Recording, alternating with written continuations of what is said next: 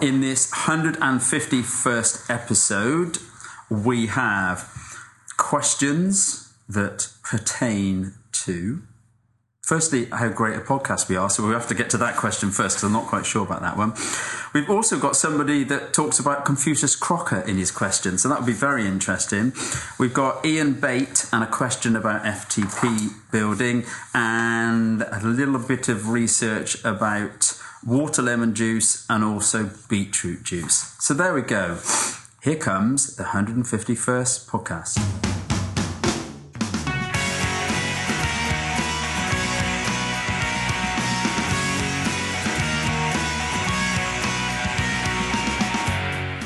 Welcome to the 10th year of the Coach Joe Beer Multisport Podcast for triathletes, duathletes, sportive riders, road racers, time trialists, runners, mountain bikers and fitness enthusiasts. Whatever your distance and whatever your event, this podcast aims to make you smarter and faster.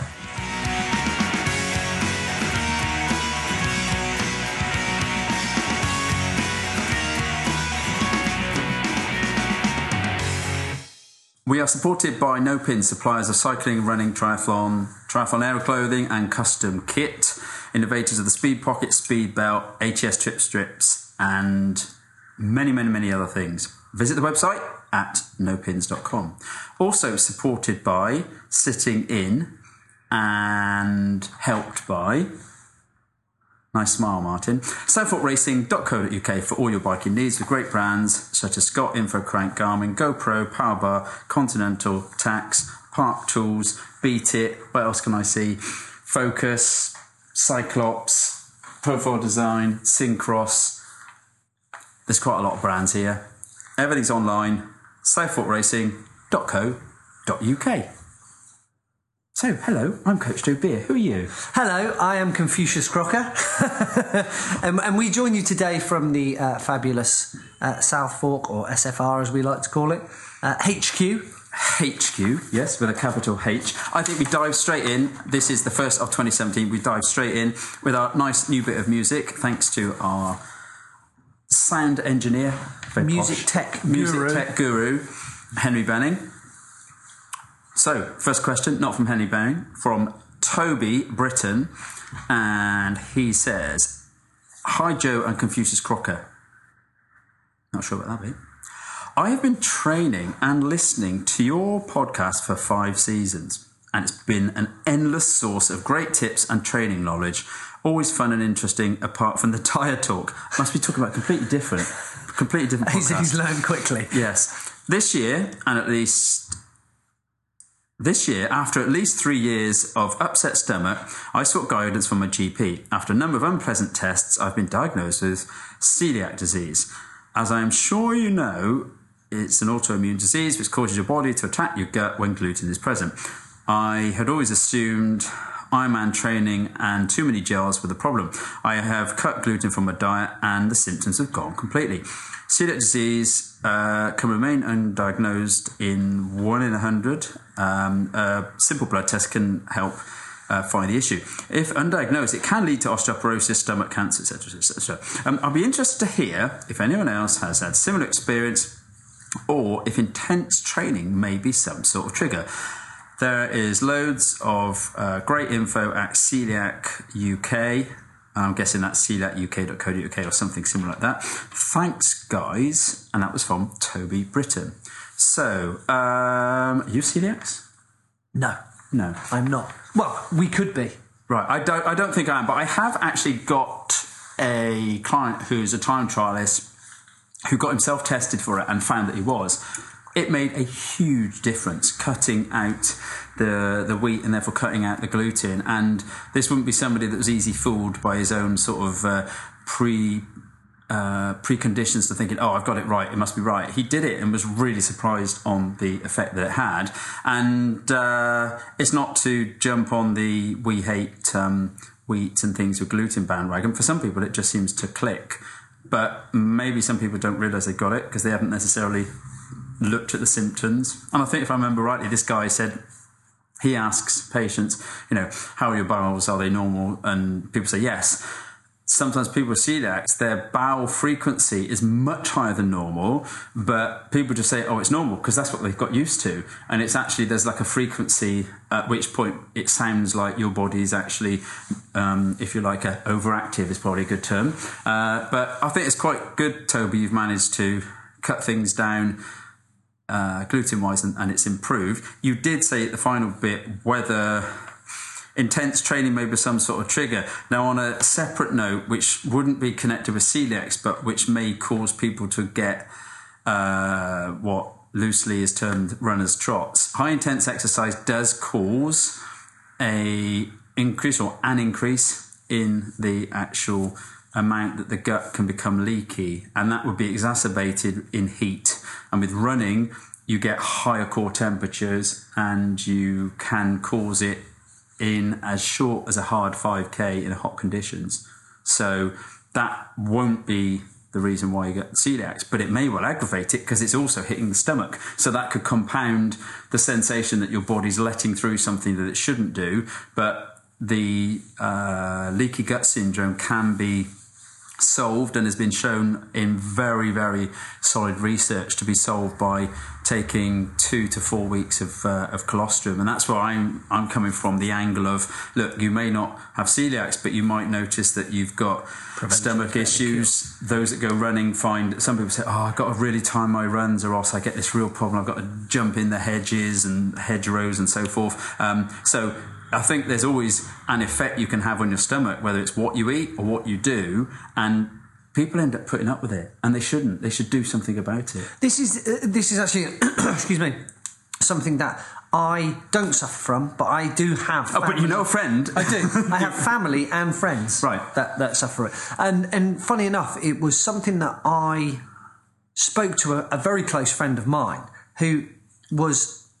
The best way to describe it without going into detail was he looked a bit like you and he sounded a bit like you? No. He was extremely regular to the point where you could set your watch by him, but it was 10 minutes after he had eaten. Right. And then it so a very quick stopwatch you could set him by. Constantly went through the day. Yeah. The actual question or the subject from Toby kind of struck a bit of a chord, because obviously we have a little read through, don't we? Kind of the well, let's pretend we do. Yeah, we have a little read through. The questions that come through. We spend hours. We have a little read through. And this has struck a chord with me slightly because I noticed this with my friend, and it's a close friend of mine. And I just said to him, he looks just like you and sounds just like you. You need to go to the doctors about this. And funny enough, he went and had a very simple blood test, and he was petrified, thinking they were going to do all sorts of nasty, ghoulish tests. Yeah, and they basically did a blood test and just went, this is the problem. And now he does not suffer from this, but he is also a very, very good athlete. And he was saying, had exactly the same... So it's not you then? No, it's definitely not me. He said he used to suffer from the runner's trots, but now he can go and do his long sessions running wise, and he doesn't get, in inverted commas, caught short. Yeah. Everything is, and he feels better. Was that mostly through a change of diet?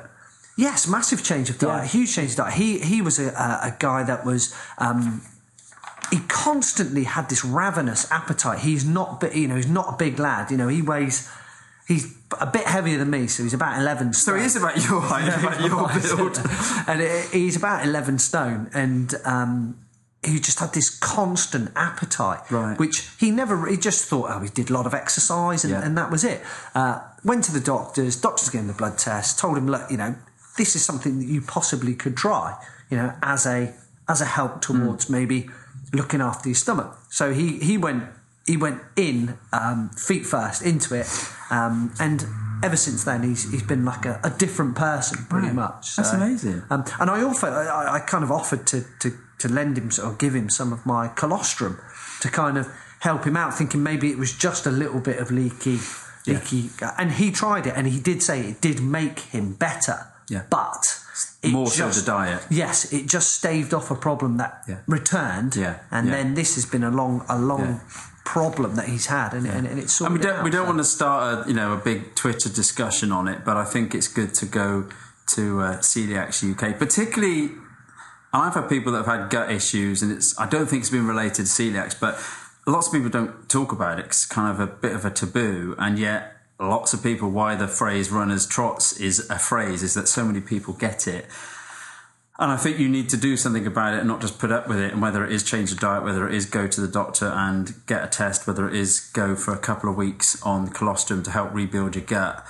Exercise, particularly strenuous exercise, and definitely exercise where you raise your core temperature significantly, does have effects on your gut. Your gut isn't bomb-proof, and if you don't sort it out, your absorption of foodstuffs and your recovery, your frequency of going to the toilet, the amount that simple social situations can put people in embarrassing situations is massive. I mean, when people have got this, I know people where this has been a real social stigma, and I think it's important to make sure that you definitely do something about it. You don't assume you've got it. You probably get medical advice on it, and it doesn't have to be extreme. Often it's just tweaking people's diet for a short period or forever, but if it makes them feel better and they recover, then that's really good. So thank you, Toby. Great question. Good to know that you've found something. I don't think intense exercise makes it worse, but if you do intense exercise, whether it's training to get better at intense exercise or it's intense exercise in itself, you know what?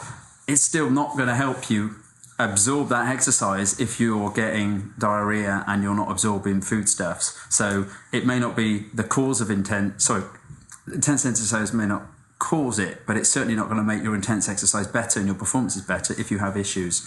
Great question. It is. I mean, and certain things like celiac disease and diabetes and things like that are raised in sport, I think is the more we admit to it, the more information that we can gain from it, or the better testing, then the better we'll all be. So that's good. I like that. That's a good question. Yeah. Next question is from Rob Brooks, and when he filled his form in at coachjoebeer.com, he clicked on the form, he entered all his bits and pieces, and he's into triathlon, duathlon, cross-country mountain biking and ultra running. And his phone number is a joke. He says, "Hi Joe Crocker." I put the Crocker bit in, by the way. Just said hi Joe, and that's really offensive. Oh, that's all right. No, you're the big part. I'm just the monkey. I'm just the monkey. You're the organ grinder. Huge thanks for producing such a great podcast. It's brilliant to listen to the more technical aspects of many sports. I love discussed in such a way that I can understand but not feel like I'm being taught how to suck eggs. Keep up the great work. He doesn't mention tyres or chains, though, does he? Thank goodness. No, thank goodness. He knows that we've probably only got an hour and a bit. Yeah. I have a question I'm struggling to find the answer to, and I'm sure there is a calculation or other such rule of thumb to guide me based on scientific and mathematical facts. So question, how do I decide between racing with a disc wheel or deep section rim for long course triathlon?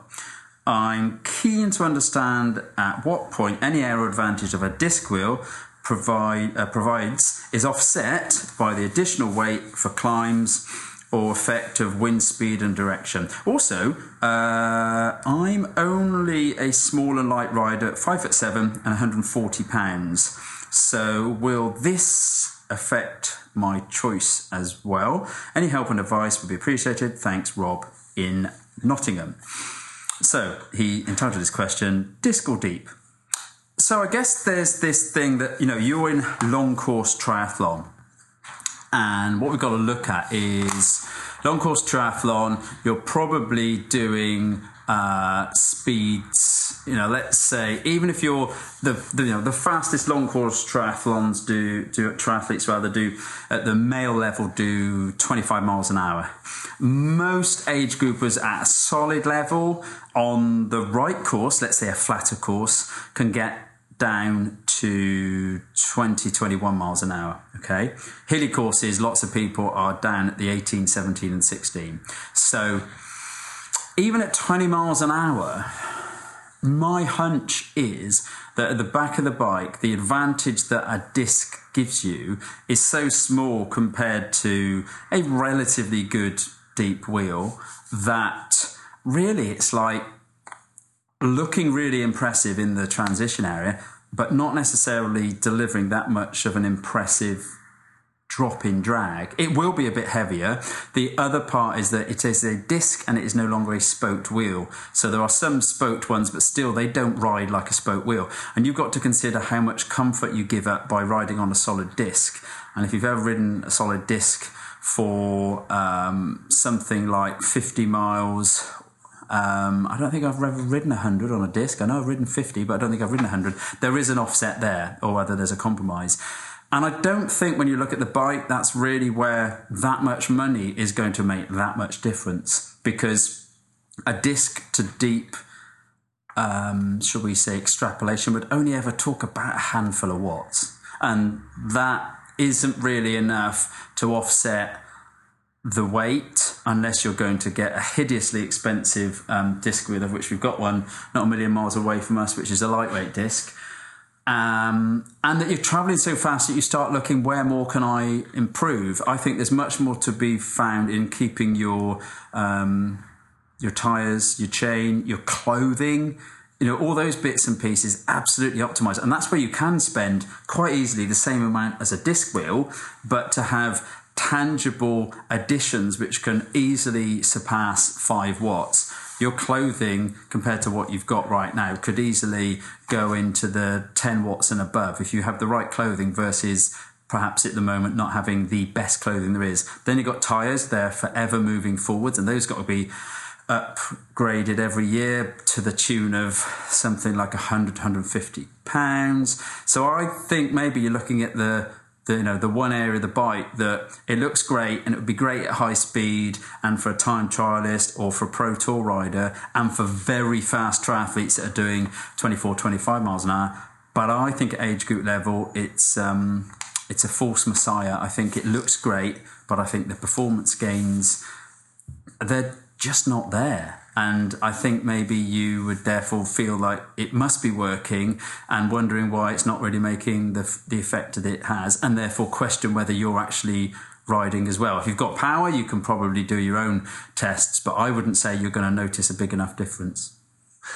I'd agree. And we move on. That's probably the worst thing to say if you kind of work in a bike shop. But I think if you look at what your money buys you, the disc is a very, very pretty thing to look at. Yeah. But ultimately, it is almost a 1 or a 2 trick pony. Yeah. You can only really use it on super flat, super fast courses. Mm. And like you said, the area then of comfort that it gives you, it is a lot stiffer to ride with than a standard wheel, which sounds odd. Yeah. But also the amount of fatigue. If your bike handling is good, you don't notice it quite so much on the back. I must be honest. But if you're not so confident on a bike, then you're using a little bit more energy just to hold that bike a little bit steadier. Yeah. They are a little bit heavier. All right, the weight difference between a wheel and a disc now is nominal. It's dropped quite a bit. Yeah. But I think your money is better spent on having a spoked wheel that you could use for pretty much anything. Even if it is a slightly deeper sectioned spoked wheel, but you will get your more value for money out of riding that wheel on anything than you would be on a very, very specific disc wheel, where you can only really use it on either flat out courses or ultimately flat courses. Yeah, and it does depend on his on his long course race specifics. Is it something more lumpy and technical, like say Wales, where actually you want nice fat tyres, good braking surfaces. You also don't want to have something that doesn't really bend into the corners. The stiffness of a disc, when you start going into trying to handle it handles completely different to a normal spoke wheel. It doesn't bend with you, which is what actually happens on a spoked wheel. It doesn't. It hasn't got the compliance, has it? It hasn't got the compliance and the manoeuvrability. You just go, well, a wheel's a wheel, surely, but it actually stiffens the back end of the bike so much that sometimes it's actually detrimental. Yeah. To the way the bike handles. Yeah, absolutely. And also, if it's people say, I could get a cheaper, older one from a few years ago. Then you start looking at the weight of it, and now you've got a big penalty in weight. And unless there's nowhere else within your equipment, yes, you say you're 5'7" and And what's £140? Is that 10 stone?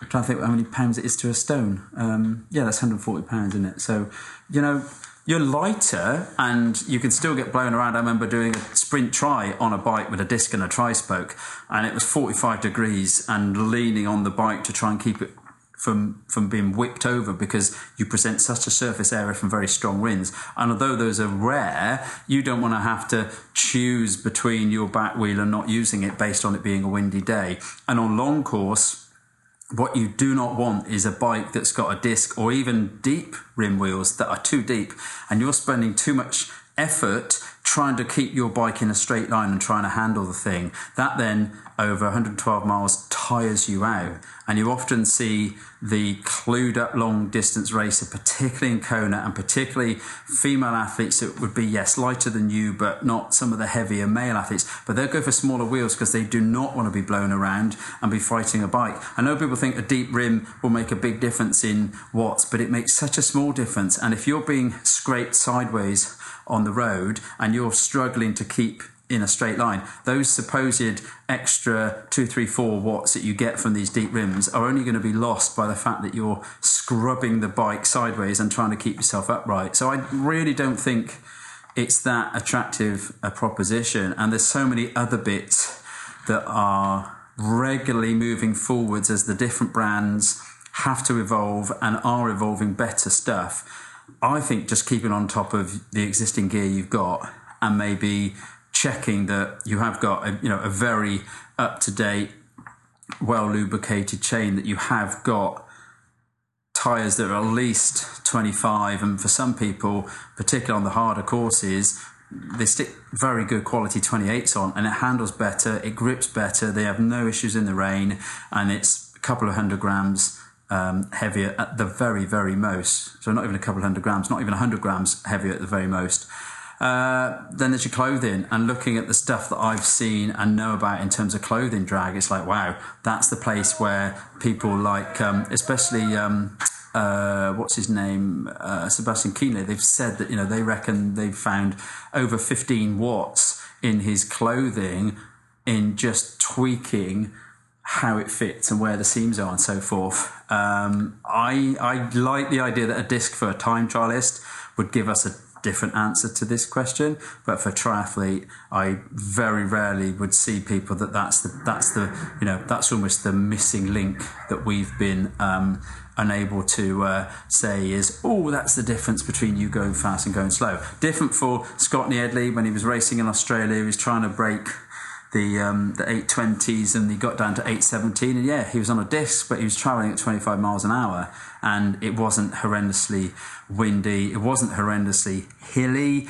and at that point everything else has been dialed in. So it's a good question because it's a carrot in front of people, and if they see a second-hand one, they think, I could get my bike to look like a super bike, and there's this quite cheap disc wheel out there, and it's like you'll get what you pay for. The very, very lightest ones are pretty expensive, and most of the others, unless you're on a very flat course and you are a time trialist, are going to be a waste of money. It'd look great, it'd look intimidating in transition, but you wouldn't be able to follow it up because it doesn't really deliver.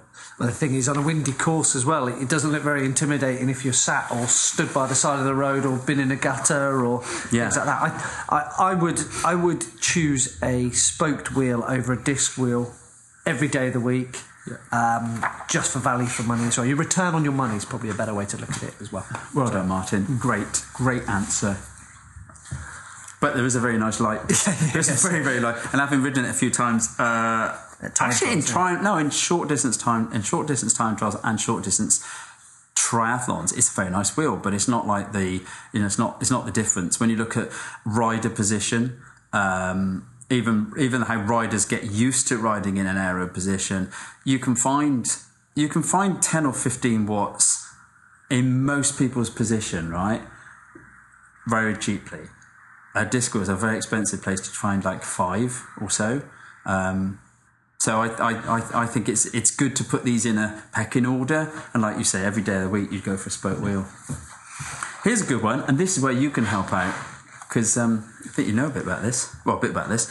This was from Ian Bate, and he did a classic, which was he responded to the Twitter tweet that went out about the podcast, and he said, right, I know a lot of people, I can't remember his first thing was, he said, oh, yeah, just wondering your thoughts on the 12-week Zwift training program. And then I asked him about it and said, it's an FTP builder, so it's trying to build your threshold power. And listened to your podcast for many years now. I was interested in your opinion. It's available to see online at whatsonzwift.com/workouts. And then he said, I know a lot of people, and they either do the advanced winter plan or the 12-week FTP builder. So I went off and, I had a look at it, and it was very new to me. I hadn't seen that. So I just went on there, started working out the percentages of power, thinking, boy, it certainly gives people variety. Okay.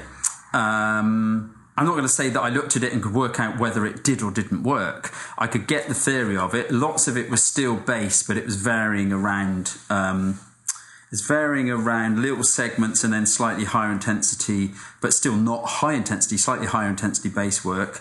I tried to print it out, but the thing was the actual graphics didn't come out, so it wasn't like a complete print out. It doesn't seem to print very well, so whether that's deliberate Zwift, I don't know, but you couldn't print out the little graphs that showed how the intensity varied. And there was a little bit of intensity, but without it printing out properly, I can't recall it. And I looked at it and thought, actually, it does give you a little bit of structure.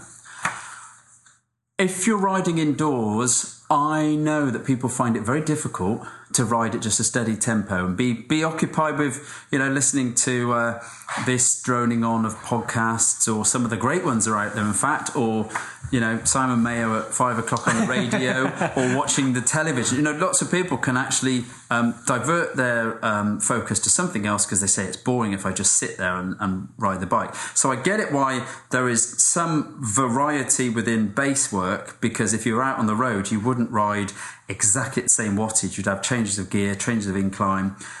The actual preciseness of the FTP development, to be honest, FTP development, I look back at the research, and even in the 80s, they could see intervals and how if you do something like 6 blocks of 5 minutes at around 85% heart rate max and above, you'll develop your threshold, because you're at or just above threshold and you'll develop it. Can I take this back to its bare bones? Yeah, go on then. FTP, functional threshold power. So this is the power that, in theory, because most people don't do this, in theory, you sustain for 1 hour. Okay, so this would have been backdating initially from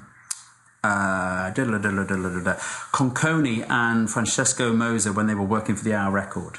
So they worked on what was the sustainable lactate level that you could hold for an hour and what was the heart rate. And so they found this 4 millimole and or threshold point, which was just defined around the hour point because that's what the hour record was.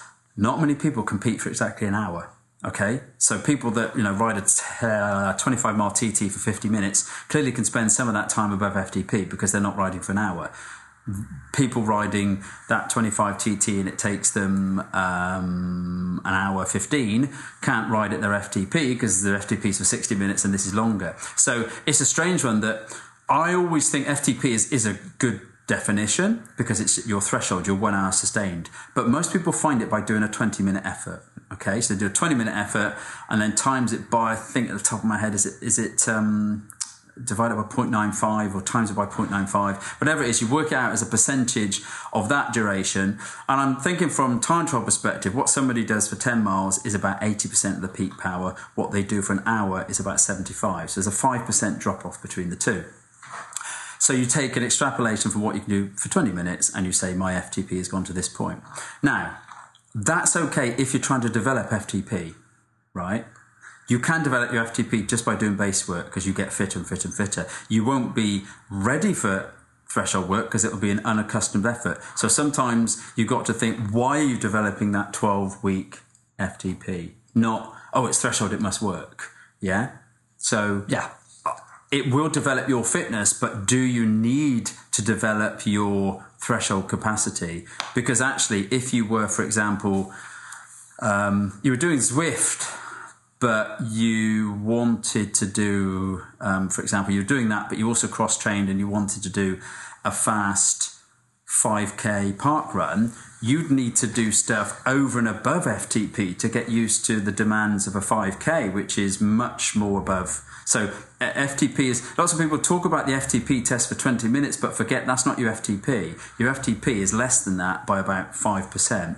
And I think I get why you might develop it, and I get why Zwift would be a good way of keeping variety in there. But you've got to ask, do you need to develop your Zwift for 12 weeks' time? And ultimately, is your event, should we say, mostly controlled by what your FTP level is? Because if you're doing triathlon, then this person, I'm not sure whether they were doing it, for, I don't know, sporties, time trialing, or whether they were triathlete. I don't know. I didn't actually ask which sport he was doing. But if you were doing, say, Ironman, whether your FTP's gone up is not actually, and somebody can argue the toss, but it's the case that it's not actually going to mean that you can go that much harder on the bike. That just shows that you, for short periods of time, either the 20-minute test, or if you ever did a 25-mile time trial, say, I can knock out a few more watts. But that reaches a ceiling limit.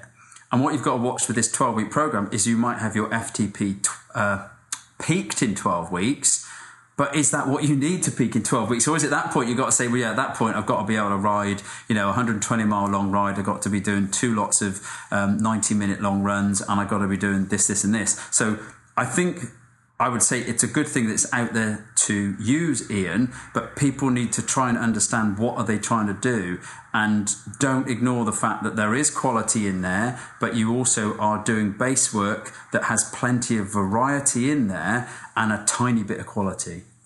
So, to give people the lowdown, which everybody I guess will know anyway what Zwift is. You say?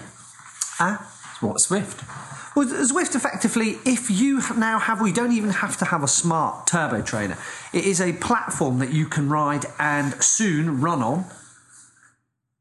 Yeah, blown your mind. So what Grandad Joe was trying to get to is Zwift now, so most of the turbo trainers are what we call smart compatible trainers. So you can, on 90% of them, plug them into formats that are available. So you download an app, you download a program, Zwift being one of them, Trainer Road being another. They have on there, basically it's a virtual reality world that you can turbo train on that give you ascent, descent, you can download training programs as Ian is kind of alluded to. It's actually, I speak as I find, I'm on Zwift. Now, if you are pushed for time, you can go onto your turbo trainer, you can ride a lap, hills, mountains on there. If your turbo trainer adds resistance to it automatically, when the terrain goes up on there, the ride gets harder. Yeah, because I don't use it, and I know you use it, because you sometimes tell me, I've been riding up in London this morning. I'm like, blimey, you're back here by 9 o'clock. That was quick. That was quick. Does it work where if you've got, say, a pretty bog standard trainer like that Cyclops that isn't smart, right? Does it have the capacity to still work off of a crank-based power system, so it can still adjust how much or show how much work you're doing? Yes, basically, if you had a very basic turbo trainer, but you had a heart rate, you can manually put in what kind of turbo trainer, what your weight is, and then it will work out your weight, your watts per kilogram. As it goes uphill, it can pick up cadence, it can still pick up heart rate, but it then slows your speed down. So you need to then go faster when you're going uphill, even though the speed or the wattage on the screen shows your heart rate's going up, but your speed has dropped off. You're going uphill. It can't add any percentage resistance to the turbo trainer, but you're having to work harder to go faster, even though it's kind of tracked. So there must be an algorithm or something in there. It's worked out your weight, your drag. It's now so advanced that if you've got a smart trainer and you're riding in a group, you get the benefits of tow, you get the benefits of drafting. In my mind, in my view, it's a fantastic piece of kit. It's built your body. Let's be honest. It's built the body to what it is. Your body would be worse if it wasn't for hideously. Hideous. But it is such a good piece of kit to use, and I know the turbo trainers now aren't cheap. I think the most affordable smart trainer is going to be 300-400 quid. Yeah. The most advanced is 1,600-1,700. Tax have now brought out a rolling road, which is like a treadmill. So you can use it as a treadmill. Yeah. It's wider. It has elevation on it as well. That's gonna. I think it's the best part of 3-4 grand. That thing. Soon people won't even leave their house, will they? That's it. But then you have to realise it's perfect for you doing your training for a bit of structure. These 12-week FTP builders, but. Is that 12-week FTP, that structure is so good, but is it of a benefit to what you are doing? It's like tonight. Tonight is cold. It's got to be minus something or other. We're down in the southwest, so it's going to be like -1. Probably doesn't get any lower than that anyway. But in some place in the country, it's going to be -5, -6. So why go out? Yeah. If you're in danger, it's going to be icy. Yeah. If you can go out, it's 0 degrees, it's 3 degrees. I would still say go out, but if you have an hour to do a session, then you can do 2 laps of, the London course, the Prudential the London. It is Prudential, isn't it? Yeah. Ride London. You can go and do 2 short laps of that, including Box Hill, and maybe with a warm down, that's your hour. So it's perfect. What do you plug it into then? What are you watching when you're watching it? Is it a screen, or have you got a big 70-inch screen in your Uber gym? I used to have a flat screen, but then I had a slight accident with trying to throw a set of Allen keys in behind it, and it hit the flat screen. But that's beside the point. I use my MacBook. Was that what you were riding? You were riding and trying to throw Allen keys over the back of a flat screen television. That sounds like a party trick. I take your running, swimming, and riding, and I do Allen key and bike throwing. But I just use a MacBook. It has you have a minimum requirement of what this can run. Basically, you're a figure on the screen, and you pass and interact with other riders if you need to. So have you got an avatar then? Yeah, I have. Have you? Oh, right. I want to see that. Is it real to life? No. When I say it's real to life, it's a lot faster than I ride. I've lied about the weight. I think these systems, going back to when I had like a Cat Eye Cyclo Simulator 1000, which at the time, had a little screen and it had watts on, and people were like, why do you want to use that? It run on coal. Yeah, it did. And not that much older. No, I'm joking. And it was just a good way of getting a really good resistance and warming up precisely, which that's the other thing about these things. If they're mobile enough, you can take them to races and warm up for time trialists, even for triathletes. Some people do warm up and they see the benefits of it. And I get why people would do it if out their door, they've got very high traffic flow, it's just not convenient. And if it works, it works. I just think you've got to be able to take a plan and make sure you don't do it regardless. And I deal with people, and sometimes we're taking their HRV. We're certainly talking once a week. Sometimes once a week. HRV, heart rate variability. So they're doing a morning test to check whether their heart rate is telling them whether they've... it's not resting heart rate. It's actually the variability of the time between beats. And it does pick up the obvious things that they're already saying, oh, no, I'm fine. Meanwhile, they're like coughing. They say they're a bit tired and they had a rubbish night's sleep, and they've just done one of the best, 6-day blocks of training they've done, and their HRV drops, and we say, hold on, let's rethink today. But these programs, you still have to do that kind of analysis. Whatever it says, are you ready for it? And it doesn't know that you might have picked up a cold from your co-workers, from your kids. You might have had a hideous 12-hour journey back from who knows where. So you cannot always do exactly what it says.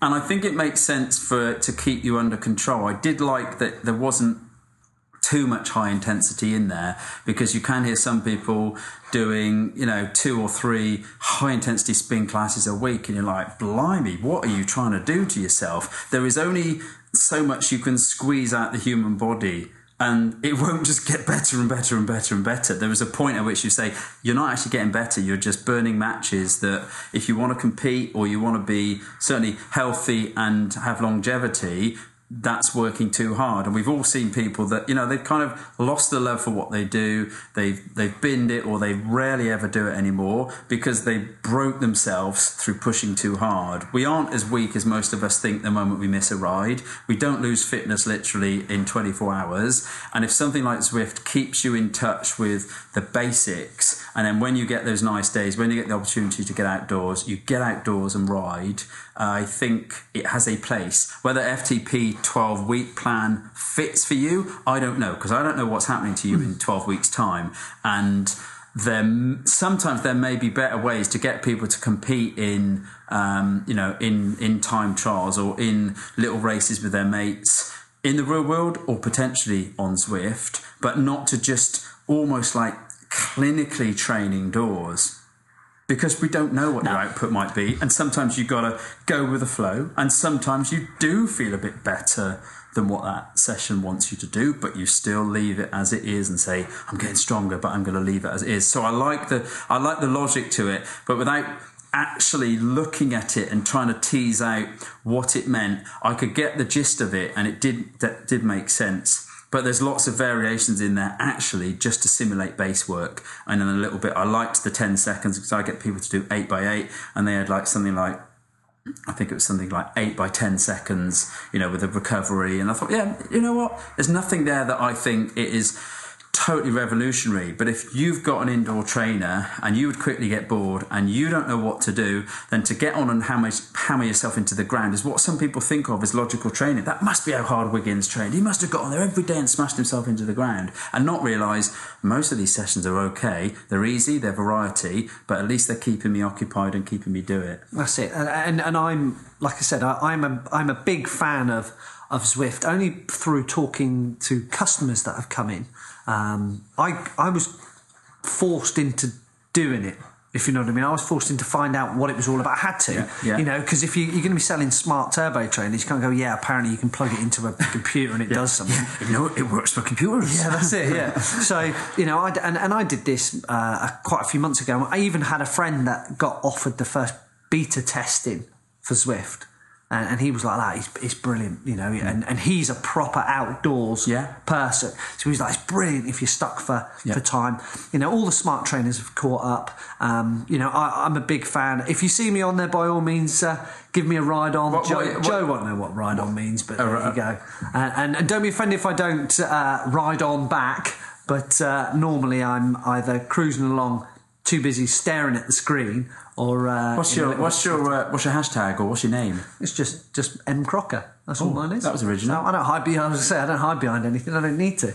But the good thing is there's all nationalities on there as well. So last night I did a 45 or a 50-minute warm up on there, and there was 2,800 people on there. That's a pretty crowded house. But it's so spread out. You kind of go past people. Excuse me, get out of the way. Oh, wait, on your left. Well, excuse me. Woo! Can ring bells, everything. So I'm a huge fan of it. I think it has, like you said, it has a very, very good place. Maybe we could organise a ride on one day and be here be on a ride on. Well, you can do. You can link it up to the telly and myself, and you can be riding whilst everybody else joins us while we're doing a podcast. We will do that at some point in 2017. Okay. We will do that. That is a promise. But what we can do is we can put it... You've got me a ride on, right? Haven't you, for my birthday? Haven't you? A ride on or whatever? A Zwifty? Aye, Grandad. But we could organise it so you can have a little Facebook thing, and people that have been on there, they can wear certain strips, put certain titles in the names, so you all know you're riding together. So yeah, it won't be a problem at all. Okay, game on then. Game on. I like that. And good. I knew that question when it came. I thought I can look at it from the the geeky physiology sort of point of view, but I know you've got experience of using it. But to be very clear, we will be up tomorrow morning, and we will be riding that Tarka Trail from 10 to 6 tomorrow morning, okay? So we will be there. If you want to join us, watch out for the bright lights coming your way. Oh, what is this? Which one first? Beetroot or watermelon juice? Watermelon juice? What? Don't shoot the messenger. That's the first thing, all right? Don't shoot the messenger. He might have a second message. People got to squeeze watermelons. Right. 2 weeks of watermelon juice supplementation improves nitric oxide availability, but not your endurance exercise performance.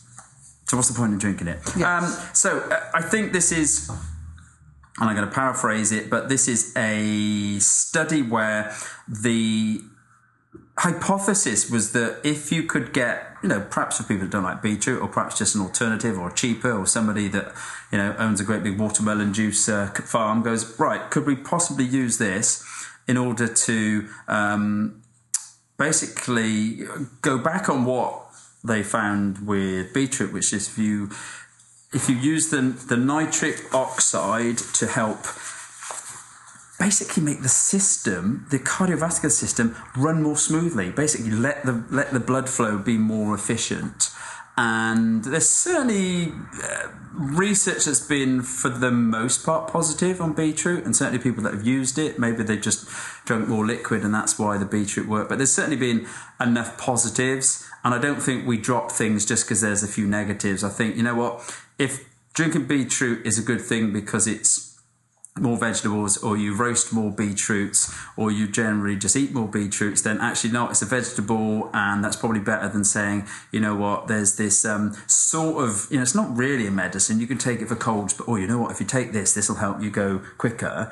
This is on about a natural food that might help you. So I get why people do like the idea of using beetroot. I like beetroot. I like beetroot full stop, but I think it does have a positive effect. I've certainly noticed it any part of the year when I've tried to dose up on it. So they tried 300 millilitres of watermelon juice, and they had, I think it was, 16 days of it. Okay. So much longer than we normally see with the beetroot loading. Yeah. That's normally, 4 to 6 days mostly. I think the bottom line was it did increase the nitrate. So the watermelon did do what they were looking to do, which is to improve that. And also it improved the muscle oxygenation. So the way in which the body could, if you like, get the oxygen was improved. But that was moderate intensity exercise. And the downside is it didn't improve the time to exhaustion intense exercise. But sometimes the differences are so small that even with stats as they exist, you still may find that within those individuals, you could potentially still get people that noticed a difference. And it's not until somebody does this and then somebody else does it and somebody else does it, and you start getting this bigger like group of people, even scenarios, 16 days might have just been enough, let's try 20, or let's get people that do respond and then subdivide them and see whether they do respond more. So you've got to get more and more people. There's certainly something there that it did increase the plasma, the blood level of nitrate, and the muscle oxygenation. So there's a potential for the mechanism to help. But at the moment, unless a lot more people do a lot more studies, this was only 8 healthy males. Now, you can't take 8 people, look at what they do and say, it either does or doesn't work. You start to see trends. When you get 8, then another 16, and somebody does, a group of, people that have, just had bypasses and they're looking at improving their exercise, and does it help them to improve back into getting fitter?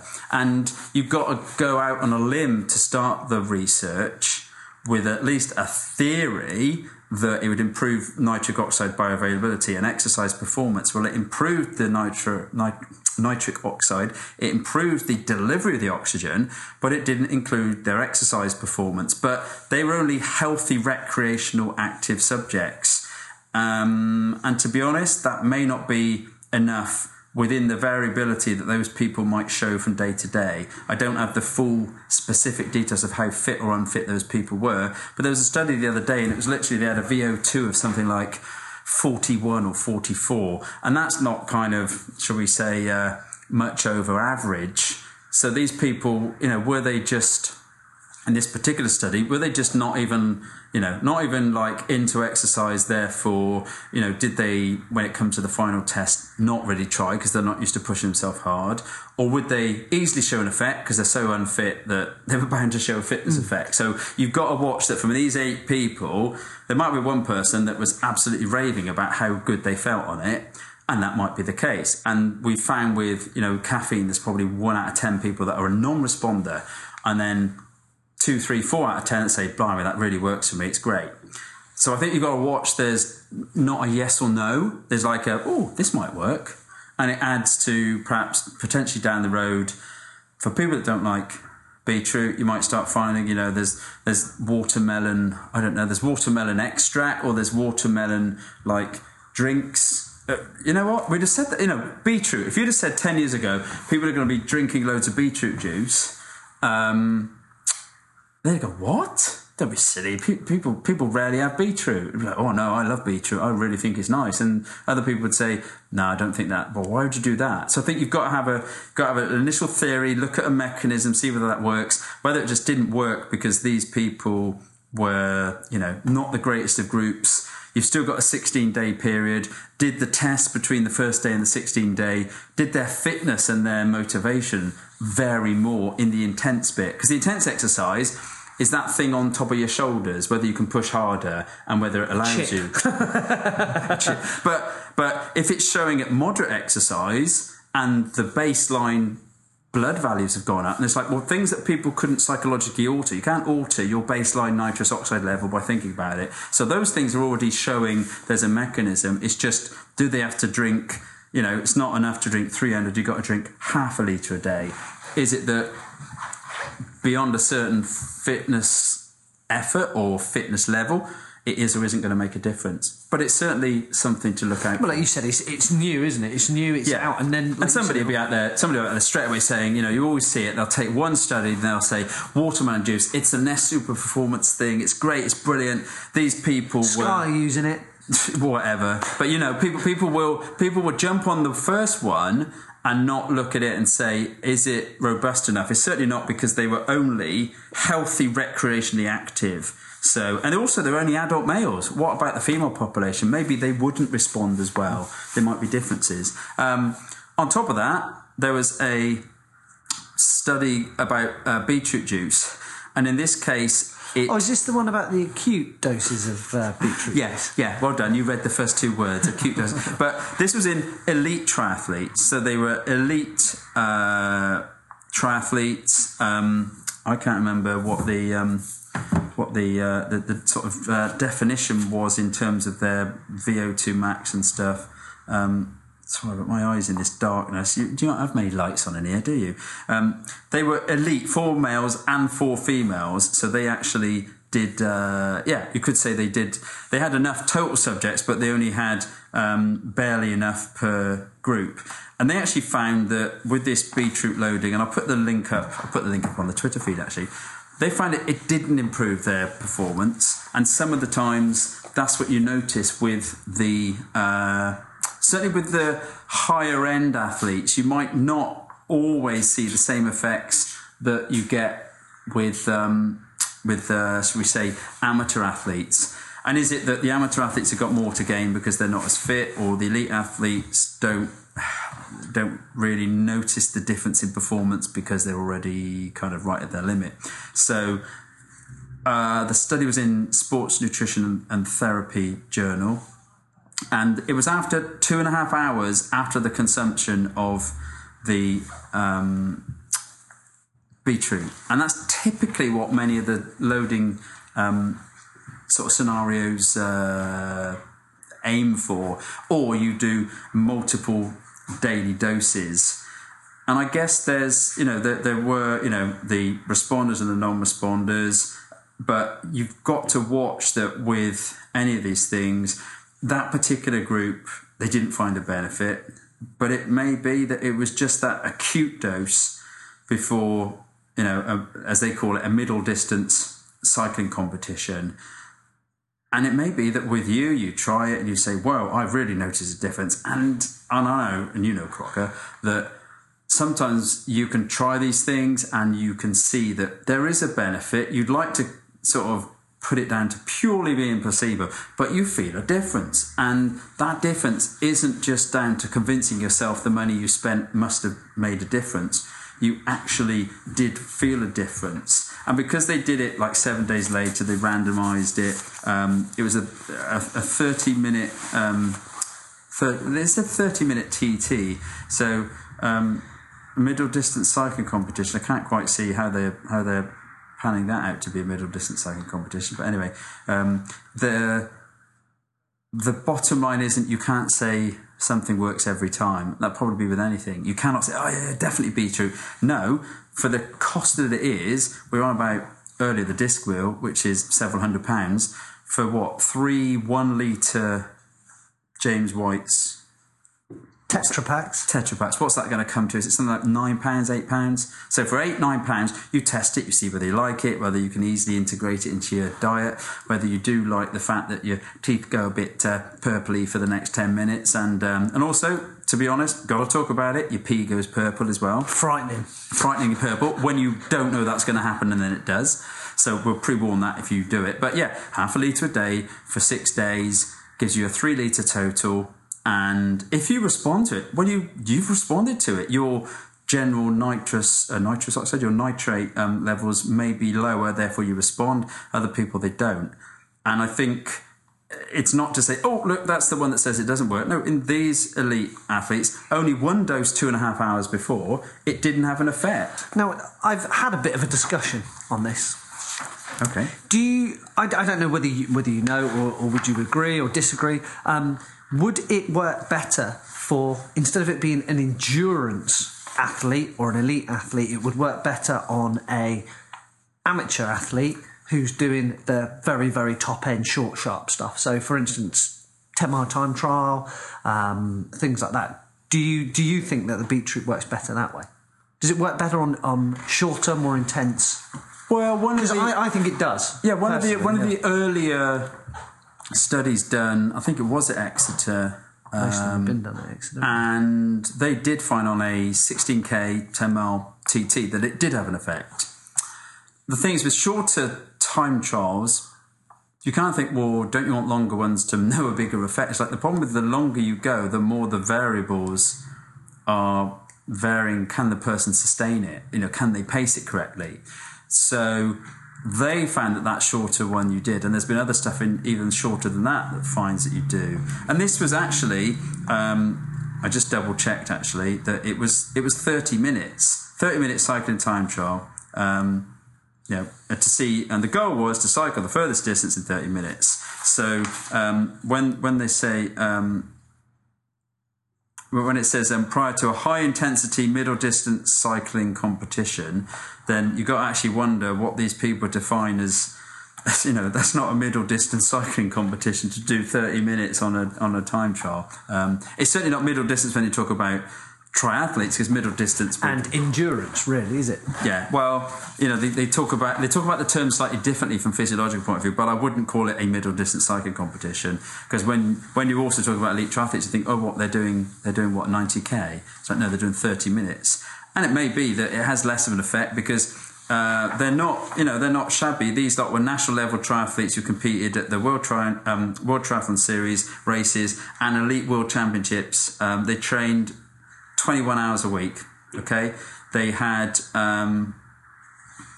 what did it say here? They had 331 functional threshold power, but that was the average across the males, and the females had an FTP of 221. Now, functional threshold power 331 watts is pretty solid.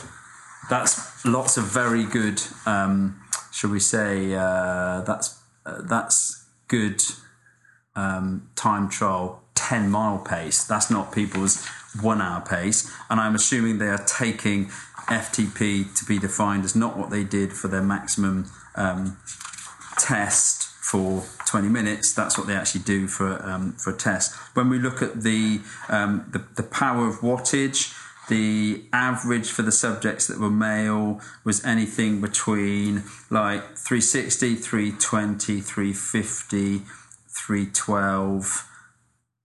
That really, I think, is where they're getting their numbers from.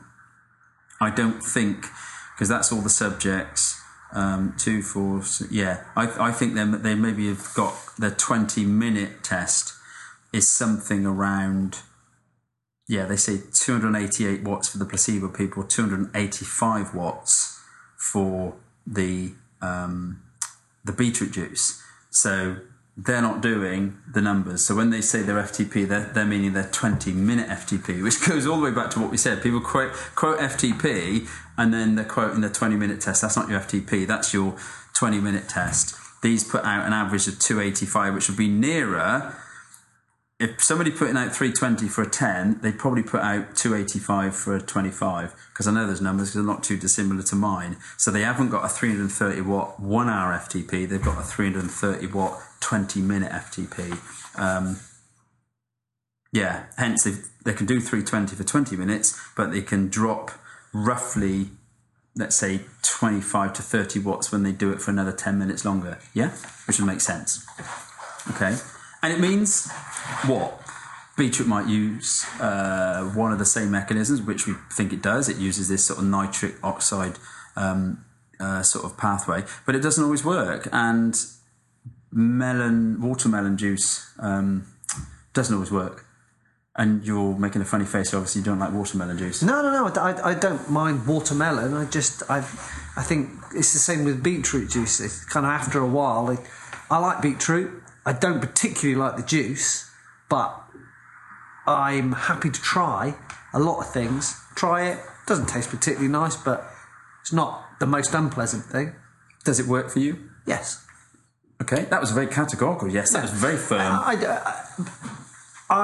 It works for me, but whether it then, well, like you said, you out of 1 out of 3 might not even make an utter difference. But I remember somebody that was at a. It wasn't me. It was somebody that told me they were at a pro tour. I think it was multiple teams. It wasn't just like one team, and there they were with their shots being given a set amount depending on how hard they're riding and what they were doing, and so they were giving out beetroot to people whose job it is to ride a bike as fast as possible. And I think for let's say certainly the majority of people, there is a benefit that people say, I can definitely find a bit there, so I'm going to do it. And maybe it's maybe watermelon is the new beetroot, maybe people don't like either of them, but it was just that sometimes people don't find it, sometimes they do. Sometimes you've got to look into the study to find out what do they do. And the beetroot was only for one instance, 2.5 hours before. The watermelon was for 16 days. And still, they didn't actually, from an endurance performance point of view, as measured by the tests, didn't find a difference. So you could have said they wasted their time, or they need to up the dose or the time. Certainly with beetroot, I think it's better to do multiple. I think you're better to do it several days. I've never found just one has had an impact, no matter what I've done. 2 might, but I think multiple days of the juice is easier and does have an effect. And there's nothing that clearly is so unanimous. You think that makes people so amazing. Any of these ergogenics, even training, only polishes your genes and makes a difference. If you stop training, clearly you can't do what you used to be able to do, but it's not like you keep training, you just get better and better. Like if you just kept drinking more and more beetroot juice and you supplemented with enough vitamin D, and you took your watermelon juice and you ate this and did that, you'd still only get to the point that your engine could get to. And I like that, because I think you can't actually ever do any more than what your engine can do. It's looking after your engine, and it's being able to know, back to the FTP question, when do you want to get your best numbers? Is it 12 weeks from now? So that means over those 12 weeks, you want to get more serious about your diet and your recovery and stuff. Or are you planning something like Ironman Wales in September? Think, blimey, I've got 9 months from now. The last thing I need to do is be hammering my FTP, because I've got to last all that time to be able to then push over the finish line. That's it. That was good, though. Yeah, the questions are really good. The questions are good. A couple of bits of research. It's good to be back in 2017. That's it. Get the first podcast out of the way, and definitely get your questions. There were other questions, and I apologise to those people that sent in additional questions, but I want to do one fairly soon and do another podcast. And a couple of people sent questions, and then I actually thought, if we rush too much into this first one, I just think we could do better with the 2 questions that I've kept back, because then we can actually discuss it, and we do actually discuss these things, and we do look through before we do it. But these next couple could be really interesting. But do send us your questions either via the Twitter feed, via the at Coach Joby Facebook, or the, not necessarily Instagram, but certainly the Facebook or Twitter, or the at Southport Racing. Or what else? I think that is most of the media. Or by postal pigeon. By postal pigeon to Exeter Road, Braunton, Devon, EX31 3. EX33. EX33, yeah, EX33. 2JL. 2JL, not 2JB. No, 2JL. 2JL, okay. So thank you very much, listeners, for getting all this way to this point.